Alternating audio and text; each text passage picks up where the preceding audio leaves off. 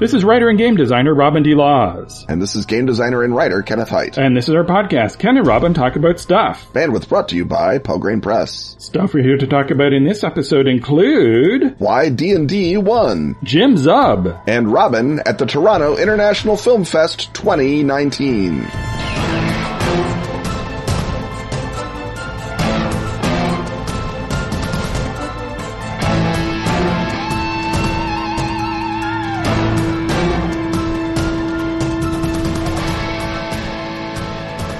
I think it's fair to say that our heads are full of ideas for games. Sorry, can't hear you over all these game ideas in my head. If you, cherished listener, are anything like us, you've also got some great ideas for games in your head. But unlike award-winning podcast hosting game designers like us, you may not know what to do next. Atlas Games to the rescue! The White Box, created by Atlas Games and Game Playwright, is a game design workshop in a box. It's got a ton of generic components like meeples, cubes, dice, tokens, and discs. And it's got a 200-page book of 25 essays about game design and publishing, with topics like refining your design, playtesting, crowdfunding, and how to work a convention. In short, the White Box has everything you need to get your game idea out of your head and onto the table. Learn more at atlas-games.com/thewhitebox. Or follow the link in the show notes. You can get the White Box right now everywhere tabletop games are sold. But Ken, here's the rub.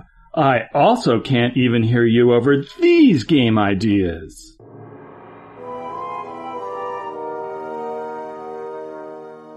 The rattle of dice, the thump of miniatures, the crunch of Doritos, and the benevolent gaze of Peter Frampton coming alive welcome us once more into the friendly confines of the Gaming Hut. And within the Gaming Hut, well, look at that. We got your graph paper, we got your beholders, we got your fighters and rangers and clerics and barbarians and your polyhedrals. We're playing Dungeons and Dragons, Robin, because we're in a gaming hut, which leads us to the question by Patreon backer Timothy Daly, who asks, why do you think Dungeons and Dragons became the biggest RPG of all time? Robin, is your answer the same as mine, or is it a different answer? Does your answer involve the marketing concept first mover status? It does. It does.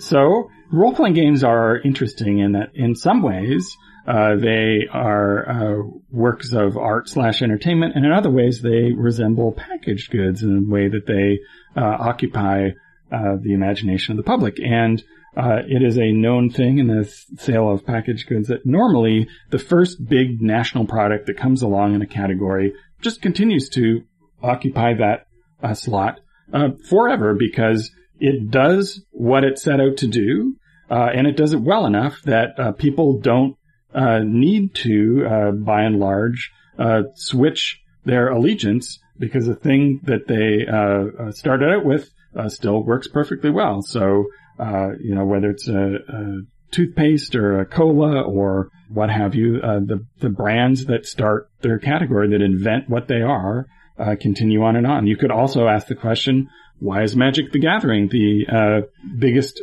adjustable deck game? And the answer is, well, it did a really good job of being what it was. It did a good enough job to create a whole audience for its category, and therefore continues to occupy that slot. Now, that's not a knock on Dungeons and Dragons at all. I'm not saying that. Oh, Crest yeah, toothpaste is delicious. So is Coca-Cola.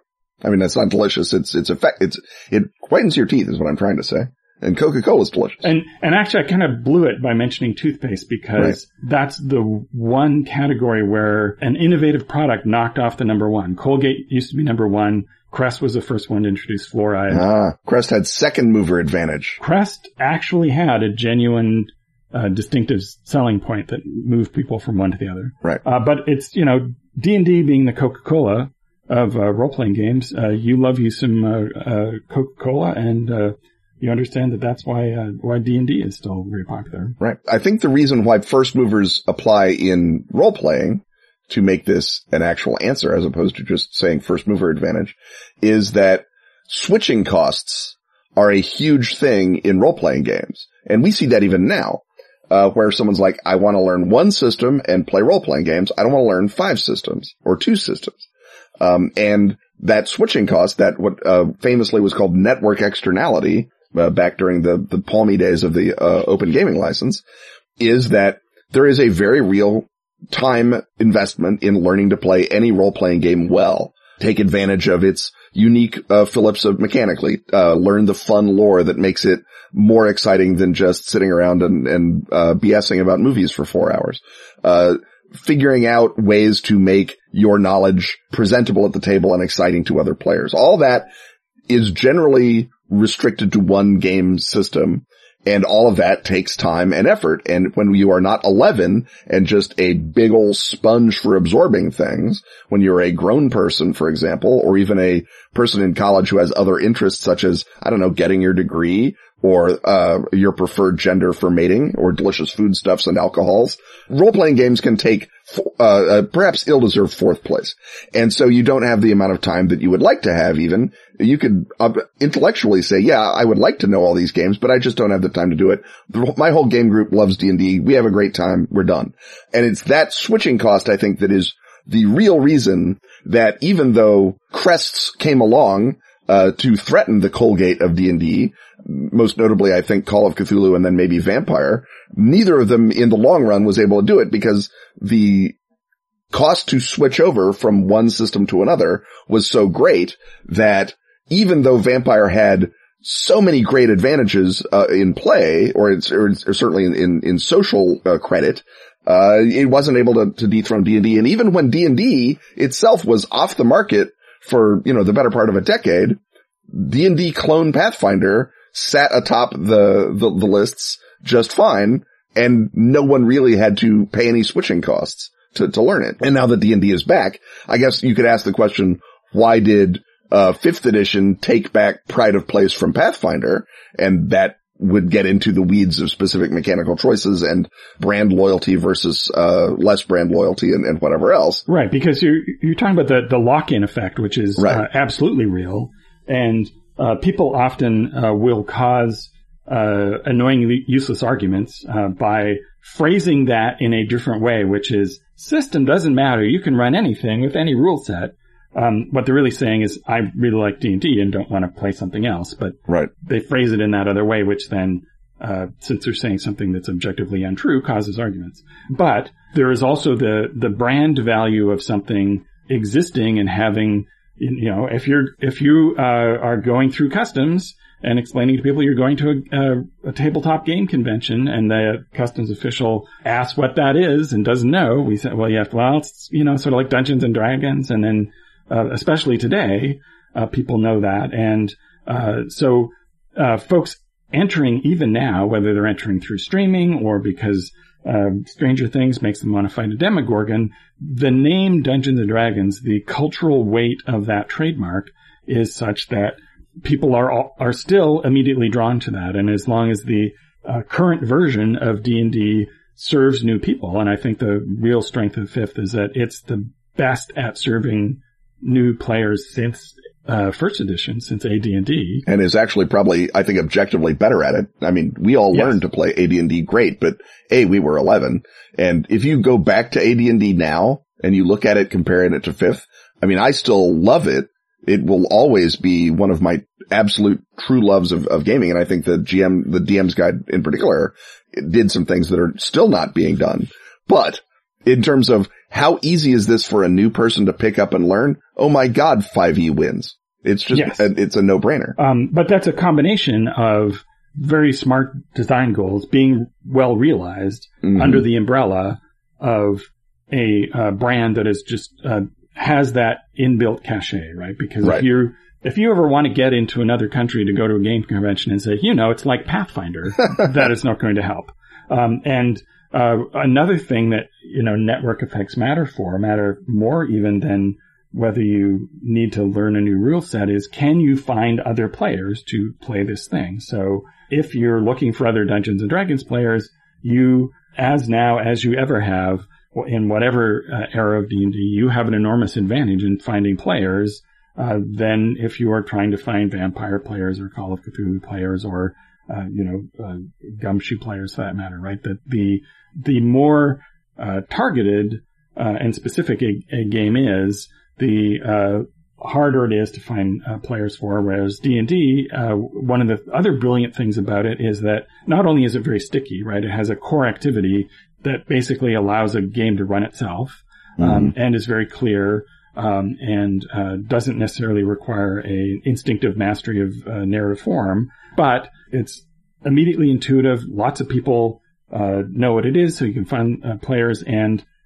it's the name brand. It's the giant, people. D&D is essentially a synecdoche for role playing. Yeah, and I guess you can say, why did it succeed during those crucial early years? Against possible competition such as Traveller or Call of Cthulhu. And I guess that comes down to what you said, just the sheer genius of coming up with a core activity that could be designed by anyone who could roll dice and run pretty much by anyone who could roll dice. And all the stories about how awful my DM was, you'll notice the people telling those stories are telling them in many cases on role-playing forums because they're still in the hobby. And so even if it was your big brother who was a jerk to you, there was something so core about doing that. Whereas your big brother, if they were a jerk to you in Traveller or they were a jerk to you in Call of Cthulhu, you could very easily see it saying, well, then I'm never getting on another spaceship, or I'm never going to go to another haunted house. I don't care how many uncles die. But in a dungeon, it's like, all right, everyone died in the dungeon. We're going to make new people. We're going to go and kick your basilisk butt. And then that's going to be a thing. And I think that the ability of, and as you know, Robin, I'm a giant Arneson stan. He's my hero.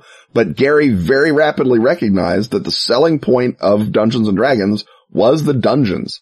And he did a lot of very hard work, him and a lot of other people that he may or may not have taken credit for, to make a lot of very interesting dungeons that sort of showed you what it was you were supposed to be doing pretty early in the product cycle. So by the time Traveller is out, you've already got a couple of the iconic dungeons, and certainly by the time Call of Cthulhu is out, you have almost all of them, with the exception, I guess, of Ravenloft is the only really alpha early dungeon that isn't in existence by then. And the games that sprung up in reaction to D&D either had the same core activity as D&D, but less fully realized, so like Tunnels and Trolls. Tunnels and Trolls, another great game, but again, you can imagine everyone from 1977 to now saying, but I already do D&D. Right. Or, with the exception of Call of Cthulhu, they had a less clear core activity. So RuneQuest, for example, says, well, the problem with D&D is the combat isn't really realistic. And we're going to set it in this cool mythic world, which was already pre-designed. But what you do in that mythic world is not as evident self-running as what you do in D&D, and it's still a fantasy game. Traveller, famously really has no apparent core activity, and you have to puzzle through, the GM says, well, you have a spaceship, and there's a million things you can do with a spaceship. Which one do you want to do? How about shipping manganese between planets? That's exciting. And until, Call of Cthulhu has We Investigate Occult Mysteries. That's a very clear core activity, but it's more difficult to execute, which is why we can make money selling adventures in that format, because it's much harder to design your own compelling mystery than it is to design a dungeon. And if you go on down the line of all the different games that came along after that, it's like, this is a superheroes game. Okay, well, I guess, we fight bad guys, but that's still, it doesn't have that self-sustain, it doesn't have the grind, right? Right. And that's a fight, not a story. Yes. Right? I mean, in the theory, and also superheroes are reactive, not active, so we wait around until the Clock King tries to rob the jewelry store, and then we go stop him from robbing the jewelry store. That's not the same as you've discovered a mysterious activity with all the town's clocks, and now you have to investigate it. And yeah, that's great if you're Batman, but it's not really what Superman does. Superman just shows up when the Clock King has built his army of clock bots, and he blows them away with his heat vision. Well, I think now that we mentioned the clock, the main thing in addition to robbing banks, the other thing that clocks do is they tell us when to end segments on this podcast. So let's slip on out of this segment and see what other fine, exciting, perhaps glistening segment awaits.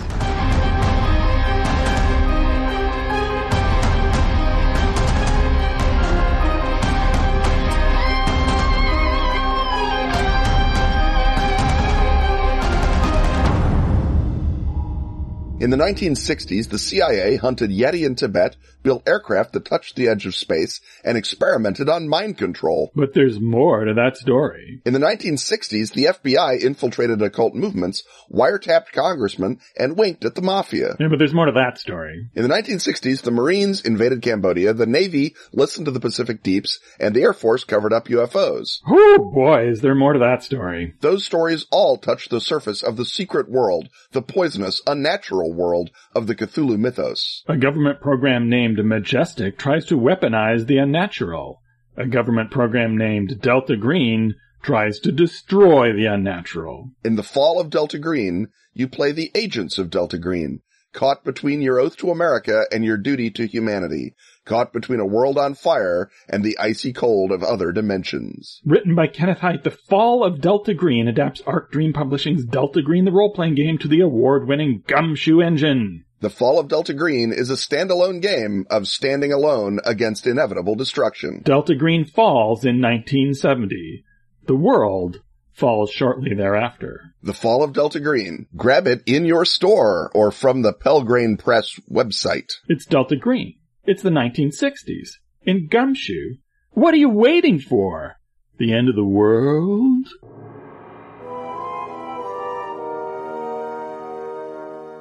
Hey everybody, it's time once again for Ken and or Robin talk to somebody else, and this time around we're both talking to Jim Zub. And I had a hard time narrowing down the things I was going to ask you about, but I guess describe the other hats that you wear. Sure. Other hats. I'm doing a lot of comic book work, but on the gaming side of things, I've been doing the official Dungeons & Dragons comic for IDW since 5th edition launch. So that would be 2014. I co-wrote on the Rick and Morty versus D&D. I consulted recently on the Descent into Avernus set that's going to be coming out in a couple months, depending on when this posts. Or it's just out now. No, it just came out now. Buy it at your local game store. Yeah. And I also am writing on the Dungeons & Dragons versus Rick and Morty game box set that's coming out also before the end of the year. And then, the thing we're actually talking about here, the newly released Dungeons & Dragons Young Adventurers Guides from 10-Speed Press and Wizards of the Coast. So, for those unfamiliar with it, who are unable to paw through it with their delighted hands, as Ken and I just did, what is this? What does it set out to do, and what does it look like? So, these are the smaller than your typical kind of tabletop game books. They're visual guidebooks to the ingredients that make up Dungeons & Dragons. Ostensibly, they're made for 8 and up readers, but really you could give it to anyone who is unfamiliar with kind of how Dungeons & Dragons works as a storytelling sort of system. There's no rules, there's no dice rolling. It's really about roles and character, a lot of really beautiful artwork, and just getting people primed for the type of interactive storytelling that role-playing allows. People who don't know what a treant and a ranger is. Right. And so I know that as experienced gamers, it's really easy for us to be like, well, D&D's easy, the rules all make sense, but we've been doing this for a long time. Some people, their heads are more oriented around that kind of stuff and they can dive right into charts, or they understand the dice systems and the attributes and all that kind of stuff. But these are really made for people who are timid about any of the kind of stuff, whether those are kids or older players who don't understand how an adventuring party is put together, what the different roles and races and options are, and just giving them a solid grounding in those foundational kind of creative ingredients and encouraging them to tell their own stories, to make their own characters, to be interactive and engaged with the kind of storytelling that they're going to do while playing Dungeons & Dragons. And also letting them know to run when they see a beholder. Right? Yeah. Well, and so, the first 2 books that we've released are called Warriors and Weapons, which is all the martial classes and the races and a bunch of your standard non-magical equipment. And then Monsters and Creatures is sort of a guidebook hitting the tops of a lot of iconic Dungeons & Dragons creatures with advice on where you can find them, their size, their habitat, and how dangerous they are, and then actual tips on what to do or what not to do if you encounter them. But in very, very tight prose. I mean, yes. It's not the sort of, paid by the word long. No, thing. This is just super Dorling Kindersley kids book of dungeon monsters. Absolutely. And it was really important to us that we broke it down to these real bite-sized pieces and that we were thinking narratively about it. So, for example, the monster book is not alphabetical because I felt like there's nothing really dramatic about, well, we got to Z, Yes. So what we did is we started underground. So all the creatures that we sort of have was in the underground. Then we moved to the surface. So you've got both like oceans, but then you got mountains and hills. What we call boneyards, like graveyards and the undead. And then we soar into the sky for the finish. So we end with dragons, which feels like this really dramatic. It's a good culmination. Yeah, a good finish. And because they're oriented around where you can find them, it's really easy to sort of hang them together as groupings. Mm-hmm. And within each of those settings, we then have, alphabetical. But what's really cool about it is all the books in the Young Adventurers Guide series have brand new artwork. So there's over 70 new, full color illustrations. So even if you have all the D&D books, even if you know all this stuff, as a visual guide, you can hand it to anyone or you can show it to your players and there's something new there for them to discover. And you're using the word we, and that doesn't just mean that you're Toronto royalty, but you're part of a team. Yeah. So who else did you work with and who did what? Yeah, so I assembled a team with the Random House crew and Wizards of the Coast. Adam Lee was our sort of point person at Wizards of the Coast, and he was the one who brought me on board after conversations we'd had about me starting playing D&D when I was 8 years old back in the early 80s.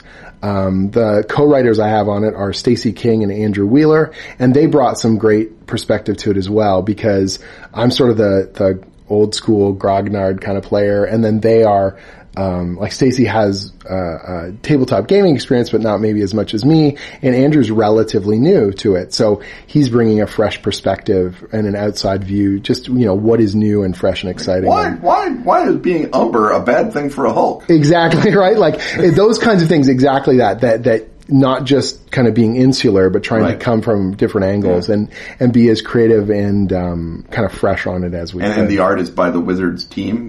Yes. The people who are arting the rest of the books? Exactly. So there's a studio called Conceptopolis that's done a lot of the artwork for 5th edition, and they were assigned on board it. And then I art directed the book and worked with them directly. I assume that because obviously as a comics I don't even say comics impresario, as a comics titan. Thanks, you man. are basically working with an artist is your remit in life. And even before that, when I was just working as a project manager at Udon, I worked with a lot of different role-playing clients and illustration clients. So that felt very comfortable to me as well.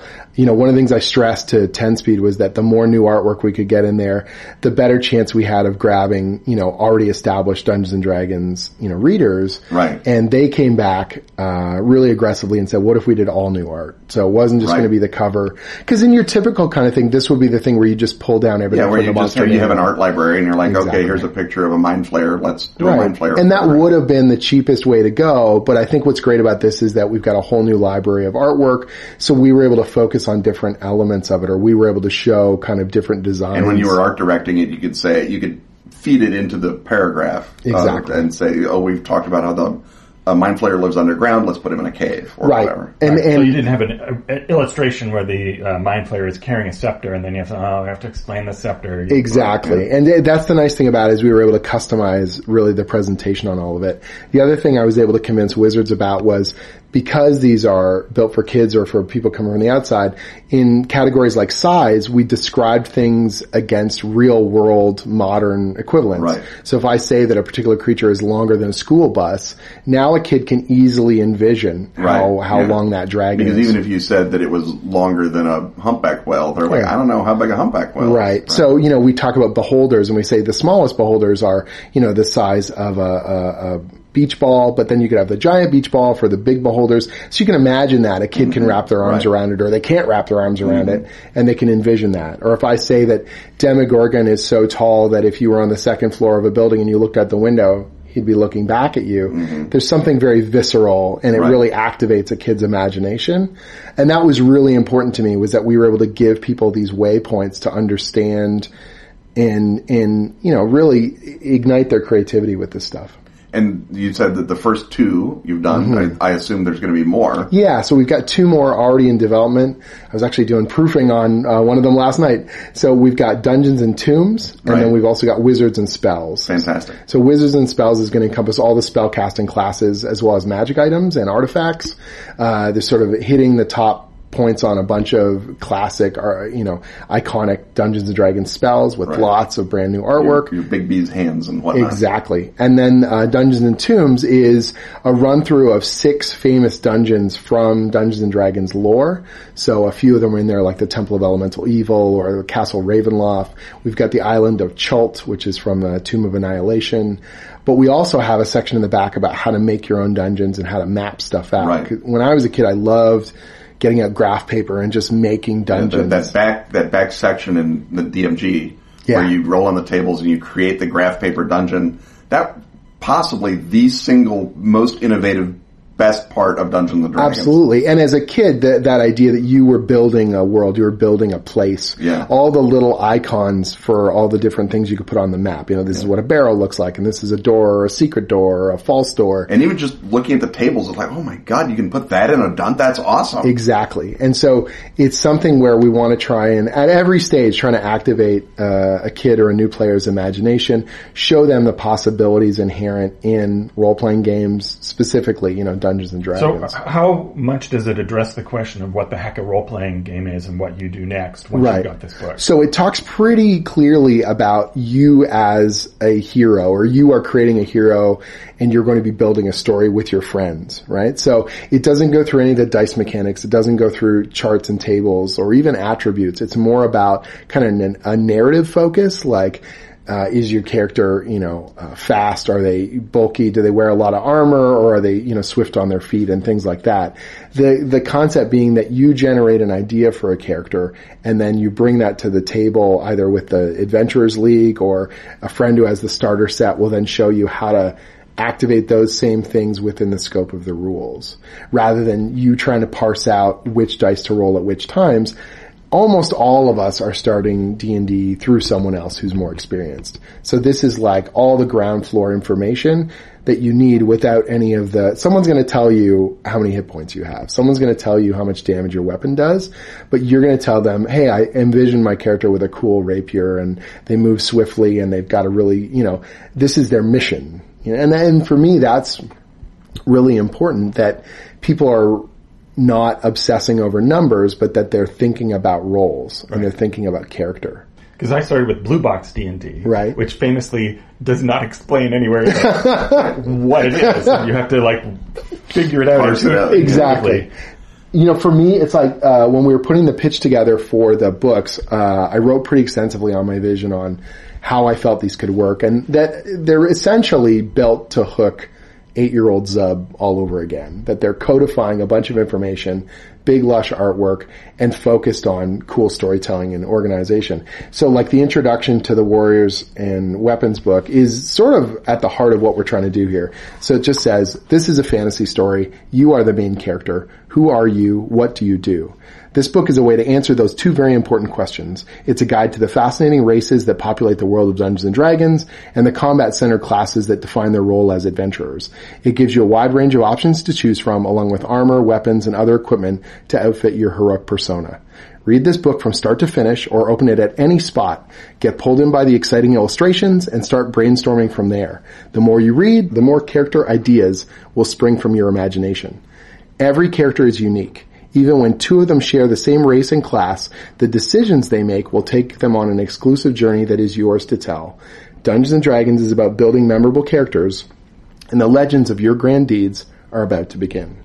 So this is clearly a book for if our listeners are thinking about this book, they know what role-playing is. They presumably know what D&D is, but this is something that you can get for your niece or your next-door neighbor. So how will you... And they're priced that way as well. They're little hardcovers, but they're $12.99 American, which is really, for what you get over 100 pages. It's absolutely worth it. That's the economy of scale that Random House brings. Exactly. Random House is part of this. And that doesn't even because they've been doing so well at the launch, at the point of this recording, Amazon's got them for $6, which is bonkers. So we've been seeing a real surge of interest in them. Yeah. Well, I mean, you just have to pick them up and, like you say, your 8-year-old self is like, oh man, I love this. Yeah, the number of photos I've been getting over the last few weeks from parents who are taking photos of their excited kids with the books.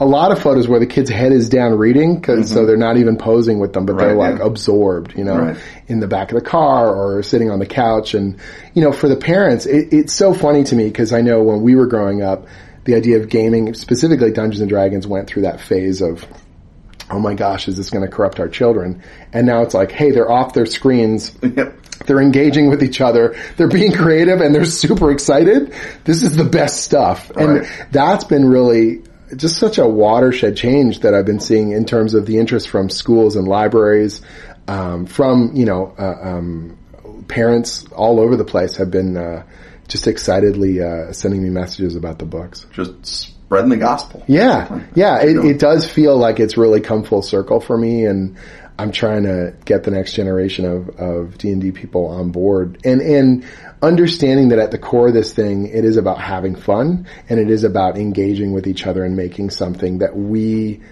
don't know where this story's going to go, but together we're going to discover it. Right. Yeah. So, naturally part of the process is distilling what the core part of the setting is. What does it mean to be a D&D world? What does a D&D world have to have in it that I have to tell you right away? But did you sneak in any more obscure bits that happen to be close to your heart? Classic moments. It's funny that way because we've got a series of these little encounters. So they're like a 1-page little bit of text, and then there's some decision making at the bottom. So we say, this is what's happening to a particular character. What would you do in this scenario? You get to decide. We don't tell you what the answer is. You're going to figure it out, in the course of telling a story. Just priming them for role-playing opportunities. And I got to work in some of the characters from the D&D comic series. I get to work in some of my favorite kind of canon characters. We have a legendary character example with each character class. So for the Ranger, we've got Minsk and Boo. Because as characters, they're so fun, and they, kids are going to love this Ranger with a hamster on his shoulder. But we've got other characters in there as well. The Rogue example is a character I made for the D&D comics named Shandy. So it just felt really nice to be able to bring some of that into the mix, and whether or not anyone knows who they are, just, it's a fun character who's got a lot of potential. We made some new, sort of signature characters because we wanted to show a bit more depth and breadth of what was possible. No offense to any of the people working in the 80s, but a lot of the character examples we looked up from old iconic stuff or from the novels were like white guys. Yeah. And so we're like, okay, well, we not have as many human characters. Can we not have as many just like white Caucasian males? So we wanted to break out and show different races and class combinations. So our signature paladin, for example, is a dragonborn that we made up called Red Clay, who's a new character, or, stuff like that where we wanted to just push out and try different things. And hopefully people like those characters. Well, it's about time Dragonborn got some representation.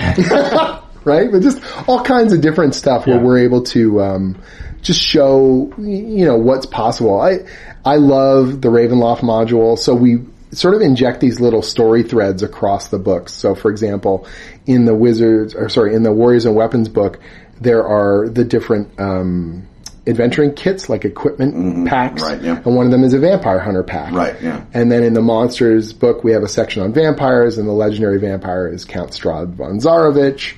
In the Wizards and Spells book, we've got, as one of the legendary items, is the Sun Sword. And then in Dungeons and Tombs, we have Castle Ravenloft. Right. So a kid can very easily 1 + 1 + 1 + 1. Like, here's a vampire hunting story ready to go. Right. He can piece those things together, sort of solve the clues. Right. And say, oh, I get this Ravenloft story. But you don't have to, like, we're not telling them it's all one story. It's just all the dots are there for them to connect and use how they want to. And that makes rereading the story, the book even better because the first time you're reading it, you're like, oh my God, wow, this stuff is amazing. And then the fifth and sixth time, because again, if you're 8, you're going to be reading you're eating this stuff up.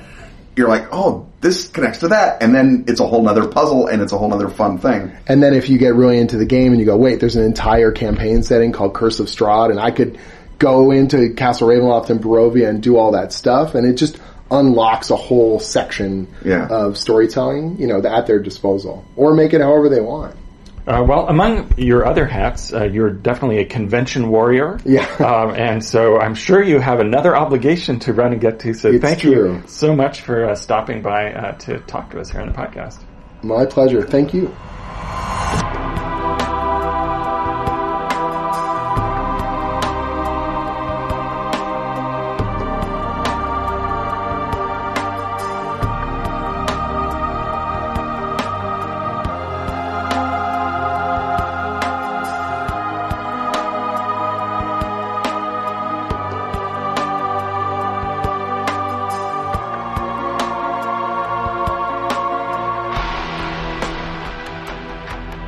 The best of Askfageln is now available at Drive-Thru RPG. All issues of Phoenix Magazine since 2013. That's spelled F-E-N-I-X. Can now be grabbed in special English editions. Containing stellar gaming material from our own Ken Hite. And such other recurring stalwarts as Graham Davis. And Pete Nash. Also find Dice, the gorgeous photo book celebrating that classic gaming accessory. And Freeway Warrior, the series of post-apocalyptic choose your adventures by Joe Dever. And if you speak Swedish, not English, that's Swedish, not English, you can delight in every original issue of Phoenix. And the new Sagebrush and Six Guns role-playing game, Western. How do you say slap leather varmint in Swedish? Oddly, Google Translate refuses to help on that. That's the best of Askfageln on Drive-Thru. Protect this podcast as you would the Village of Hamlet, alongside such Patreon backers as Andrew Miller, Roger Edge, Anders Moline, Ben Brigoff, and Jeff Cars.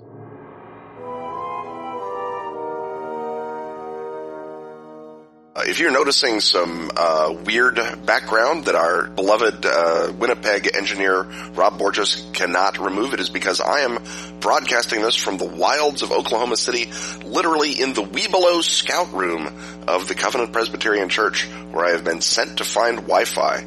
So if things sound a little weird or echoey or noisy on my end, that's why. It's because I am in Partibus Barbaricum, although admittedly it's the sound of Presbyterianism. It's the sound of Presbyterianism. It's decency. That's what you're hearing. That's what you're not used to hearing on this recording. Decency. The soundless hiss of digital projection and the smell of maple-scented popcorn welcome us into that most Canadian of cinema huts, the Toronto International Film Festival Sub-Hut. And as always, Robin is back from Toronto, or either back in Toronto from Toronto, battered, bruised, worn, but ready to share with us the fruits of his labors. Robin, how was the festival?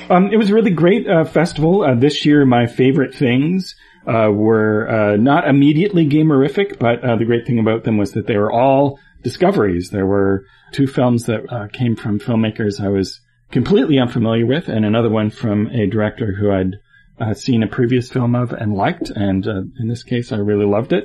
So I guess we should get to my favorite things of the festival, although none of these are super genre-oriented, and then once we get through the top ones, we will focus... Draws Pinnacles. Yes. So my very favorite film, I think this is the first time this has ever happened, is a French comedy. The second film from an actor-director called Nicolas Bedos. He's not in this film. It's called La Belle Époque, and it is a sort of a metatextual farce in which Daniel Auteuil, who I'm used to seeing as the handsome leading man, well, it turns out that I've been going to the festival so long that now he is grizzled and gray-bearded, and he plays a failing cartoonist who is married to a woman who's like a high-powered executive in modern streaming entertainment, played by Fanny Ardant, and their marriage is rocky, and she's unhappy with him and unhappy with the fact that he's depressed and unable to get work, and so she kicks him out, and he then takes advantage of something that a friend of his son's offers him, which is an opportunity to book an experience through his company, Time Travelers. And this is not literal time travel. What it is a super high-end, tailored to one person LARP experience. You can choose any time in history to go back to, and he and his crack team of technicians and set builders and actors will build an experience for you to relive. And instead of a particular historical period that they're already familiar with, he wants to go back to 1974 when he first met his wife and she still loved him. And so you get him sort of falling for the actress playing his wife, and you get the backstage stuff of this friend of his who particularly loves his friend's dad and wants to have this experience be great for him. And so you are continually, it's like a French farce. It's about infidelity and losing love and getting it back. But instead of running between doors, the characters are running between different levels of reality. And again, there's nothing fantastical about this. It's all realistic, but it's just so well done. There's an incredible energy to it. Beiras has a real skill for camera movement and cutting between characters, and the editing is there, and the music and the performances. And so it's just one of those things that anything can be magical if it works on all levels. So I have to give my favorite of the fest nod to La Belle Époque. So my next of my three favorite films is Love Child, which is a documentary from a Danish director named Eva Malvad, and it is one of those fly-on-the-wall documentaries that follows people, in this case a family of, there's a woman and a man who have fled from Iran with their child because their relationship is adulterous, and that is punishable by death. And so they fled to Turkey, and they are trying to apply for refugee status and then get permission to go to a safe country. Such as not Turkey. Yes. It's not Turkey, and especially it's not Turkey if you're next door to Iran, where if the authorities decide to come and kill you, they could do that. So you follow this couple over many years of being ground down through the system of refugee application, and you become it shows you enough of their just regular family life that you become, sort of immediately feel an emotional bond with them, and you start to root for them, and you are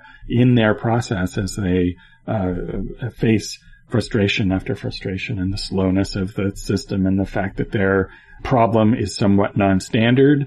And part of the problem is that he was an informer for the Iranian Secret Service. So there's a bit of a tradecraft hut thing in there, I guess. But it's one of those documentaries that lives and dies by what it captures on film or on digital format, I guess now. And I just found it incredibly moving and as suspenseful as any thriller could possibly be. So it's Love Child by Eva Malvad. And my third favorite film is called So Long My Son. It's a Chinese film from Wang Xiaoshui, and it is very common to see Chinese sort of family sagas that follow their characters over a tumultuous many-decade period in Chinese history. Usually, though, that is either starts with the war and goes maybe to the Cultural Revolution, or from the Cultural Revolution into the 80s. Well, this one is the first one I've seen that goes from the 80s to the present day. And it's about a couple. There's a family tragedy which is compounded by a terrible decision made by someone else in their circle of friends and family, who is the one who enforces the one-child policy. And so there's and it's told in a chronological order, moving back and forth between different periods. So I don't want to give away too much about this, but it's both very moving and harrowing in some instances, and is also an interesting example of just what degree does China allow the past decisions of the Chinese Communist Party to be examined on film, because over the last year or so they have started cracking down again, and filmmakers have not been able to release their films or to get them out to the festival circuit. But this a really amazing film did get through. So I have no idea what is going on in the deep labyrinthine recesses of the tightening censorship situation in China, but I'm really grateful that this one got through. Yeah, I mean, it's weird that you would, especially under the new Xi regime, that this sort of look at something that I think is still, I mean, they're not practicing it as fervently as they used to, but it's still sort of official stuff. And to say that it's caused this hideous human tragedy is maybe a little weird. But, I mean, good for Wang, right? Yes, and who knows what will happen next time. I think there's still at the point where what gets censored is incredibly capricious. You know, who knows how this got through, but I'm glad it did. Right. Well, all right. We've had grown-up relationships. We've had family drama. We've had the tragedy of refugees. Fine.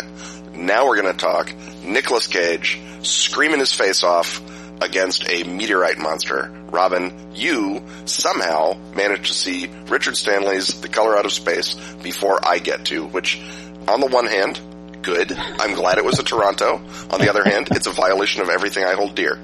So, since I was literally standing maybe 20 yards, not even 20 yards, maybe 20 feet from Richard Stanley when he got the call that greenlit the production, you tell me, how did it wind up? The Color Out of Space. So was the call from Elijah Wood, or was it from his producing partner? The Malaysian guys, I think. Okay. So I'm here to report that Color Out of Space is what we want it to be. So I got to see it on the biggest screen it will probably ever play on. I showed it on an IMAX screen, although it is not shot on IMAX cameras. And if you are looking for a beat-by-beat literal adaptation of the short story on film, this is not that. It's set in the modern day, for example. And, of course, a film that did that would be maybe about 28 minutes long, tops. So this is a full-length feature film. And if you don't like Nicolas Cage being Nicolas Cagey, this one, he has an arc. He doesn't start out full Nicolas Cage, but guess what? When the meteorite starts messing with you, he gets Nicolas Cagey. So that means the film does have a sense of humor. In this one, the family out in the woods near Arkham, he's decided to farm alpacas, which has many opportunities for different things to happen, one of which is Nicolas Cage gets to say the word alpaca about 18 times in different ways, and I personally find that delightful. You can tell from the little references and tips and nods in it that Stanley first got his copy of Dream Quest of Unknown Kadath from his mother when he was 8 years old, and she told him to stay away from the Derleth stuff. So the references are all there. They're what you want them to be. And it is genuine cosmic horror. And although it is funny at some moments, it is also genuinely awful and distressing in some other moments. So it does a great job of handling the question of how do you film the color out of space and acknowledge the fact that it's a new color. And I won't give that away either. But if you are willing to accept something that has a sense of humor as well as horror, has Nicolas Cage he has been hired to be Nicolas Cage and is set in the modern day. This played great in a hall full of people. It wasn't just me responding to it. And so I think that this is the first genuinely cosmic adaptation of H.P. Lovecraft's work that is also really good. Like the Stuart Gordon movies are Stuart Gordon-y movies that are riffing on Lovecraftian tropes, but this is the most philosophically Lovecraftian film that is also a good movie. Yeah, and although From Beyond is cosmic, the film is not particularly cosmic. And of course, Reanimator is just good fun with corpses, so nothing wrong with that, but it's not cosmic either. Well, that is good news, and I suppose once I've seen it, then we will have yet another segment on the Color Out of Space, possibly for its very own hut. So keep your dials tuned, whatever you do with podcasts. Keep your app updated, and we'll get back to this again in October. In the meantime, however, I think maybe the next one we want to talk about, is it A Girl Missing, Robin? So Girl Missing is a thriller from Japan, from a director named Koji Fukada, and it is about a woman who's a nurse. She is tangentially involved in a situation that leads to the daughter of the woman she's a home nurse for, the granddaughter of the woman she's a home nurse for being briefly kidnapped. And this has terrible repercussions on her life. And once again, this is a dual timeline movie where you're seeing her in the present day doing something strange and disturbing and stalkery, and you are also seeing what happened in the past that set her life on a terrible path. So this is a very kind of naturalistic style of thriller, but because of the narrative and the performance, particularly of the lead actress, you're very much drawn into it, and so it is has an intricate narrative where the suspense is as much about finding out what has happened and how it all goes together as, there's no big chase sequence at the end. It's narrative suspense rather than procedural suspense. Cool. But a thriller nonetheless, and therefore yes. In our remit. And speaking of our remit, the Tradecraft Hut welcomes Kami Tradecraft, just like it welcomes other Tradecraft. And speaking of commies, Oliver Assayas has made The Wasp Network, spy movie, or what's going on with the Wasps? Very much a spy movie. So this, if you've seen Carlos, also by Assayas, this is a hearkening to that style, and it has the lead of Carlos, Edgar Ramirez, as the lead character here. And it's about, in the early 90s, Cuba sent a network of moles posing as emigres and defectors to Florida in an attempt to penetrate and knock out the anti-Castro groups that were using violence against it, and in fact attacked hotels, and there's a bombing incident. And so the structure of this is very interesting, and I think is the really cool thing about it. It has, in addition to Ramirez, it has Penelope Cruz, it has Gael Garcia Bernal, so it's a star-studded cast of Latino actors. But the story is so complicated that it doesn't try to mush it all into a conventional structure with one protagonist, but rather keeps sort of restarting itself in order to introduce you to more characters and more situations in order to sort of get the full sweep of it. So it's also kind of Soderberghian in that way. So it kind of has it has an act one, and then instead of having an act two, it has another act one where it brings in a whole other character. And then there's an act two for one of the other characters, and then another act two maybe, and then, guess what? It's another act one. So as a student of screenplays and structure, it is really fascinating in the way it's sort of a kind of a tapestry that keeps folding in on itself and eating its own tail, and then moving back to where it was before. And all of the scenes are really potently realized, so that unlike a lot of narratives where you kind of get lost in the thing and wonder, why am I seeing this? Why am I seeing that? Assayas, at this point in his career, has enough ability to stage scenes and make them compelling that even though suddenly you're suddenly identifying with a completely different character, that too is fascinating enough to keep you going. And also in the back of your mind, you're going, well, what's going to happen with the Edgar Ramirez character? So I really recommend Wasp Network to anyone who's interested in real life espionage and or watching a screenplay masterfully take a very complicated narrative and leaning into it. Okay. And I guess the last thing that we're talking about in this segment, before we go to a lovely commercial, is the last film of one of your very, very, very favorite filmmakers, Agnes Varda. And this is Varda by Agnes, right? Right. She died recently, but she knew that she was ill. And as her sort of last cinematic summing up, she took a number of events that she did, a master class, and one of the classes was specifically for film students, and another was sort of an evening with thing with just film fans showing up. And then she took those and edits them along with other supplementary interviews. Like, for example, when she's talking about her film Vagabond, she returns to the place where she shot Vagabond with Sandrine Bonnar and talks about the process of doing it. And so it's one of her stylistically and structurally formally complex movies about all of her other stylistically and formally complex movies. And I think because she is in control of it, I think it's a welcome corrective to over the last few years, because she was such a beloved figure, and she's very, much warmer and more welcoming than, say, Jean-Luc Godard, another giant of the French New Wave. Well, as we learned from our previous Agnes Varda movie, Jean-Luc Godard is a jerk. Yes, and she is super adorable, but you can't let that make you think of her as just, the beloved auntie of cinema. She's an extremely important filmmaker, and so she is able to sort of focus in on that aspect of her career, and I think does a better job, and she's not sentimentalizing herself in that way. And so when you get a chance to see this documentary, if you're at all a fan of cinema, it's well worth it and will make you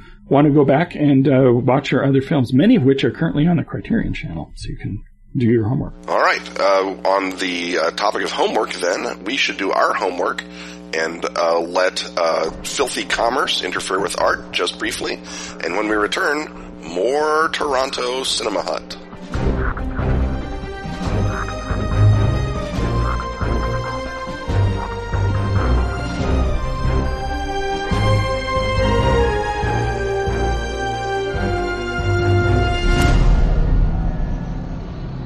Have you found the yellow sign? The King in Yellow, Robert W. Chambers' unearthly book, has inspired millions of readers since the death of the Gilded Age. A beautiful new edition from Arc Dream Publishing brings fresh potency to its stories of poisonous romance. This deluxe hardback features gold foil embossing and a leather cover in the black snakeskin pattern that Chambers described. A foreword by John Scott Tynes sets the stage. Annotations by Kenneth Haidt elucidate the secrets and histories of every tale. Samuel Araya's full-color plates and charcoal illustrations evoke the otherworldly weirdness of Carcosa. Every print order comes with the PDF digital edition. The annotated King in Yellow insinuates itself into our reality in July 2019. The ball begins. It is time to don your mask. Join the masquerade at shop.arcdream.com.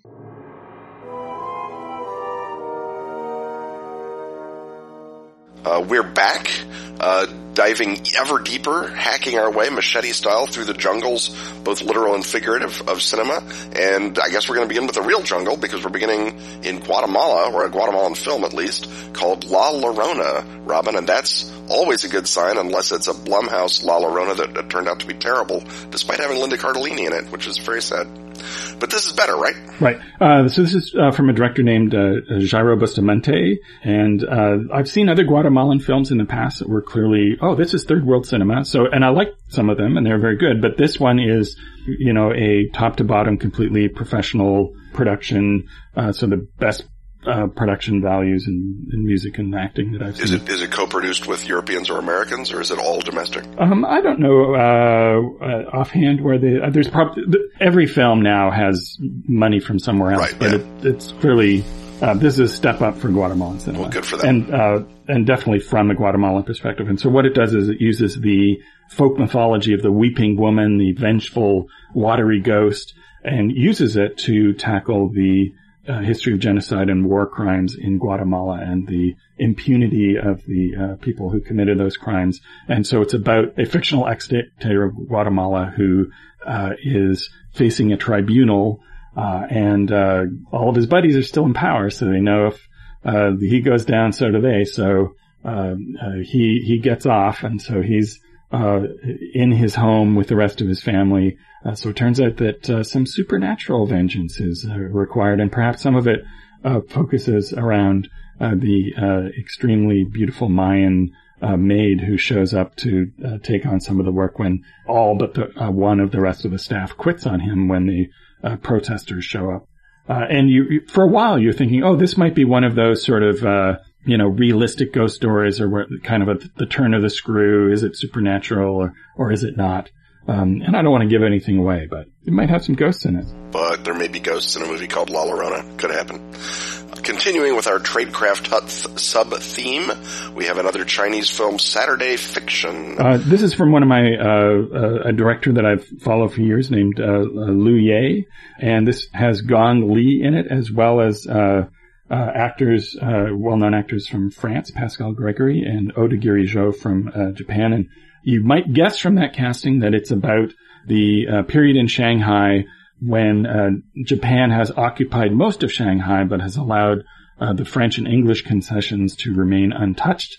And Gong Li is a famous actress, and she's working at the behest of this French spy master, and they're trying to decode the new Japanese cipher, and so she is taking advantage of her resemblance to the late wife of the cipher holder in order to try and get those codes. And the dates at the beginning of December in 1941 may tell the historically aware what sort of doom spiral is involved in this. It's shot in black and white, has a sort of gauzy quality to it. It's not a glamorous Hollywood studio black and white, rather, but almost sort of a French New Wave black and white with handheld camera, and the play that she's performing echoes into what she's doing, and so there's again, levels of reality is a big theme this year, if it's not a big theme every year. And once we get to the third act, there's the guns come out.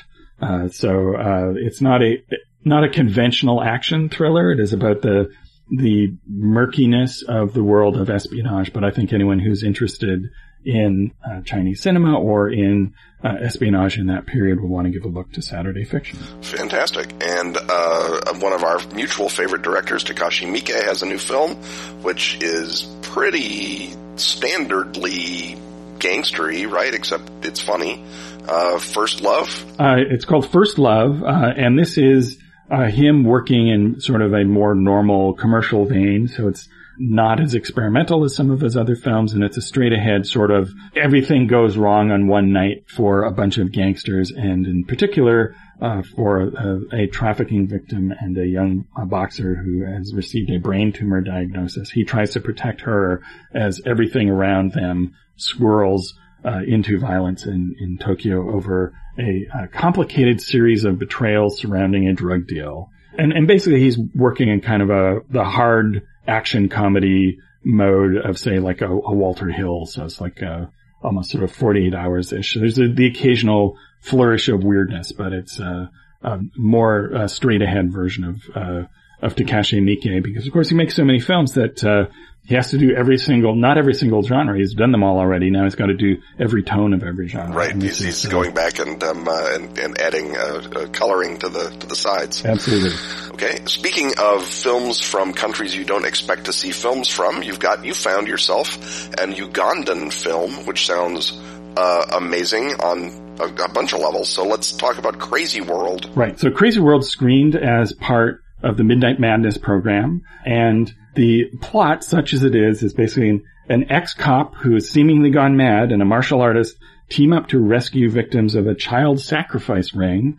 And this is, people familiar with the Nollywood films of Nigeria are familiar with the super low budget domestic product there. Well, this is zero budget. Yeah. They dream of a Nollywood budget. Yes. But without even that, they do some stuff that Nollywood doesn't do, like edit quickly. And so, the set is a road with some puddles and a garbage heap and some abandoned buildings, and the cast is like the kids of the producer-director. But it's got this incredible spirit about it of, we're going to make a movie anyway, and they've got like homemade CGI effects, and it has also, speaking of metatext, it keeps breaking reality. There are like ads will sort of drop in. There's a bit where there's like a trailer for another film drops in, and it's got this sort of almost sort of Python-esque level of playing with reality, and a lot of that has to do with the fact that it has a voiceover from a VJ, a video joker. So Uganda is a small enough market that films don't usually get subtitled for the local audience, and so what you do is you have someone deliver voiceover narration that explains what's going on in the movie in lieu of having an actual literal translation.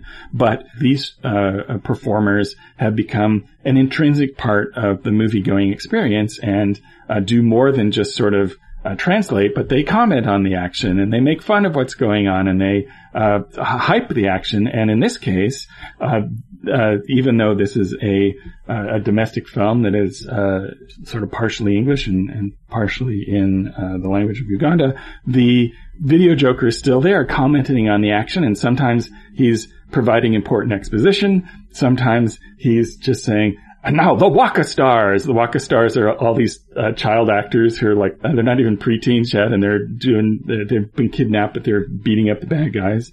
And sometimes he will mock the characters on screen, and sometimes he will just shout, movie, movie, movie. And this is part of this sort of sense of exuberance and fun that comes out of this zero-budget filmmaking that shows a love of film and a completely different way of appreciating and leaping into film that makes it just a really a fun, delightful experience. Now, I don't know if I want to see one of these a year for the rest of my life, but to see one of them really gives you a lens into a whole other way of experiencing film, but more importantly, just sort of the joy of creation. And they did all sorts of cool things for this particular screening. The original Midnight Madness screening, I saw a rescreening, had a live track by the VJ. This one, the one I saw, had a recorded track, which was translated with subtitles. But even in this one, there was a point where the Ugandan Film Piracy Bureau stops the action on screen, and they call out, they discover that someone in the theater hasn't paid, and they print out a photograph of the non-paying scofflaw, and it turns out it's Peter Kaplowski, the programmer of Midnight Madness, who then comes out, talks to the screen. Someone in one of the costumes comes out and drags him out. So this is a film experience that is not just a film, but is literally coming out of the frame. Very Rocky Horror. Yes, very much so. The next couple of movies we have a heist film from Argentina and a South Korean film, which should be enough for you people, but it's also a thriller. So the Argentinian film is Heroic Losers by Sebastian Bornstein. It is a classic heist movie with a bunch of lovable underdogs, but in this case it once again, we're seeing a genre used to approach something otherwise distressing, which in this case is Argentina's 2001 banking collapse.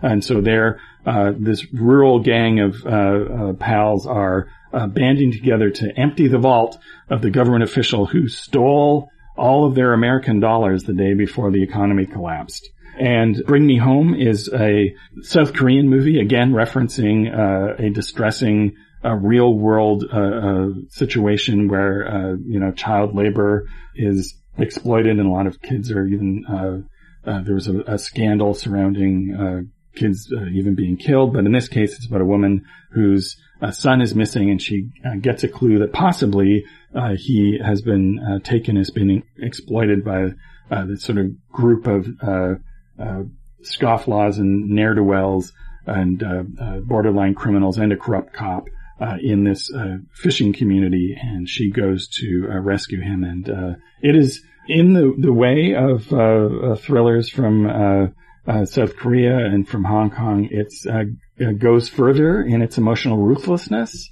than an American movie would, and it's just a straightforward, nasty thriller that grabs you by the throat and doesn't let go. And if you thought that was the worst thing that could happen on a fishing boat, Ireland, director Naoise Hardiman has their own opinion on Sea Fever. Robin, what's that about? Yeah, so goo horror was sort of a sub-theme this time around. Hardiman has directed a bunch of episodic television, including episodes of Jennifer Jones, and you can see from her control of pacing that she does a really good job in what is basically an infection horror movie in an isolated environment. So we've seen those before, but this sort of wrestles with the ethical and environmental issues of that. And also, if you like, as a Lovecraft fan, if you like your terror to come from the sea, the infectious goop that comes up from the deep to latch itself onto the boat and mess with the people in the boat is the product of this gigantic protoplasmic bioluminescent previously unknown creature. But it comes down to the ethics of what you do to what extent do you endanger yourself in order to protect the environment and everyone else. And I know that we're all very tired of this genre, Robin, but once more, if you would take us through the Indonesian superhero film, talk about Gundala. Right. So Joko Anwar is an interesting director. He did a film called Satan's Slaves, which is a cool remake of a sort of an exorcism horror genre, has now decided that the way to get people to see Indonesian movies, which the theaters are full of Marvel and DC movies, so why not start a superhero cinematic universe? Because it turns out that there's a comic book company producing Indonesian comics for many years with superheroes based quite often on Indonesian folklore, and they've already got this incredibly complex continuity, so let's put it on the screen. And I don't think this is actually even the first time this character has been adapted, but Gundala has lightning powers, and once he absorbs some lightning, he becomes extra strong and gains fast healing, but he has to be recharged every so often, which is a problem.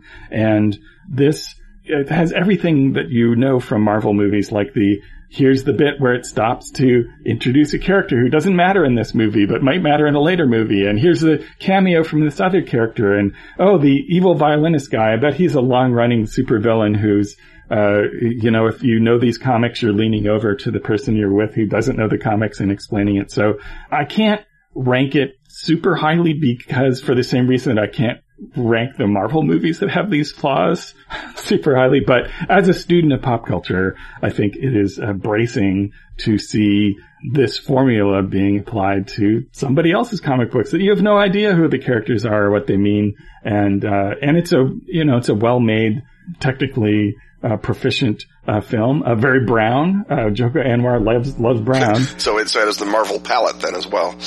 Yeah, here's the origin story that's clashing with the villain story, and here's the cameo that sets up the villain of the next one, and here's this person is going to be in their own spin-off. So it's a lot of, and it's fun and well done, and definitely worth seeing as a student of pop culture. All right, there are more things which obviously you can go to Robin's website and read about, and they will all be trickling out to other film fests. Cross fingers, some of them come to Chicago, and to your streamings and your VODs and your whatever else, and maybe even to real art houses.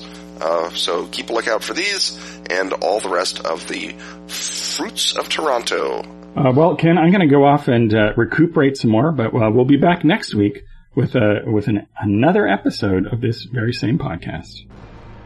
Stuff having once again been talked about, it's time to thank our sponsors. Atlas Games, Pelgrane Press, Ask Fageln, Arc Dream, Dork Tower, and Pro Fantasy Software. Music, as always, is by Jim Semple. Audio editing by Rob Borges. Get your priority question-asking access by supporting our Patreon at patreon.com/Ken and Robin. Ensure that this podcast does not get lost between the Lightbox and the Scotiabank by emulating beloved Patreon backers Jean-Francois Paradis, Joshua Brumley, Michael Bowman, Paul and Cleo Bushland, and Chris Leiden. Festoon yourself with Ken and Robin merch at tpublic.com/user/Ken Robin. Check out our new ultra on-brand design, Gaming Hut. On Twitter, he's at Kenneth Haidt. And he's at Robin D. Laws. See you next time when once again, we will talk about stuff.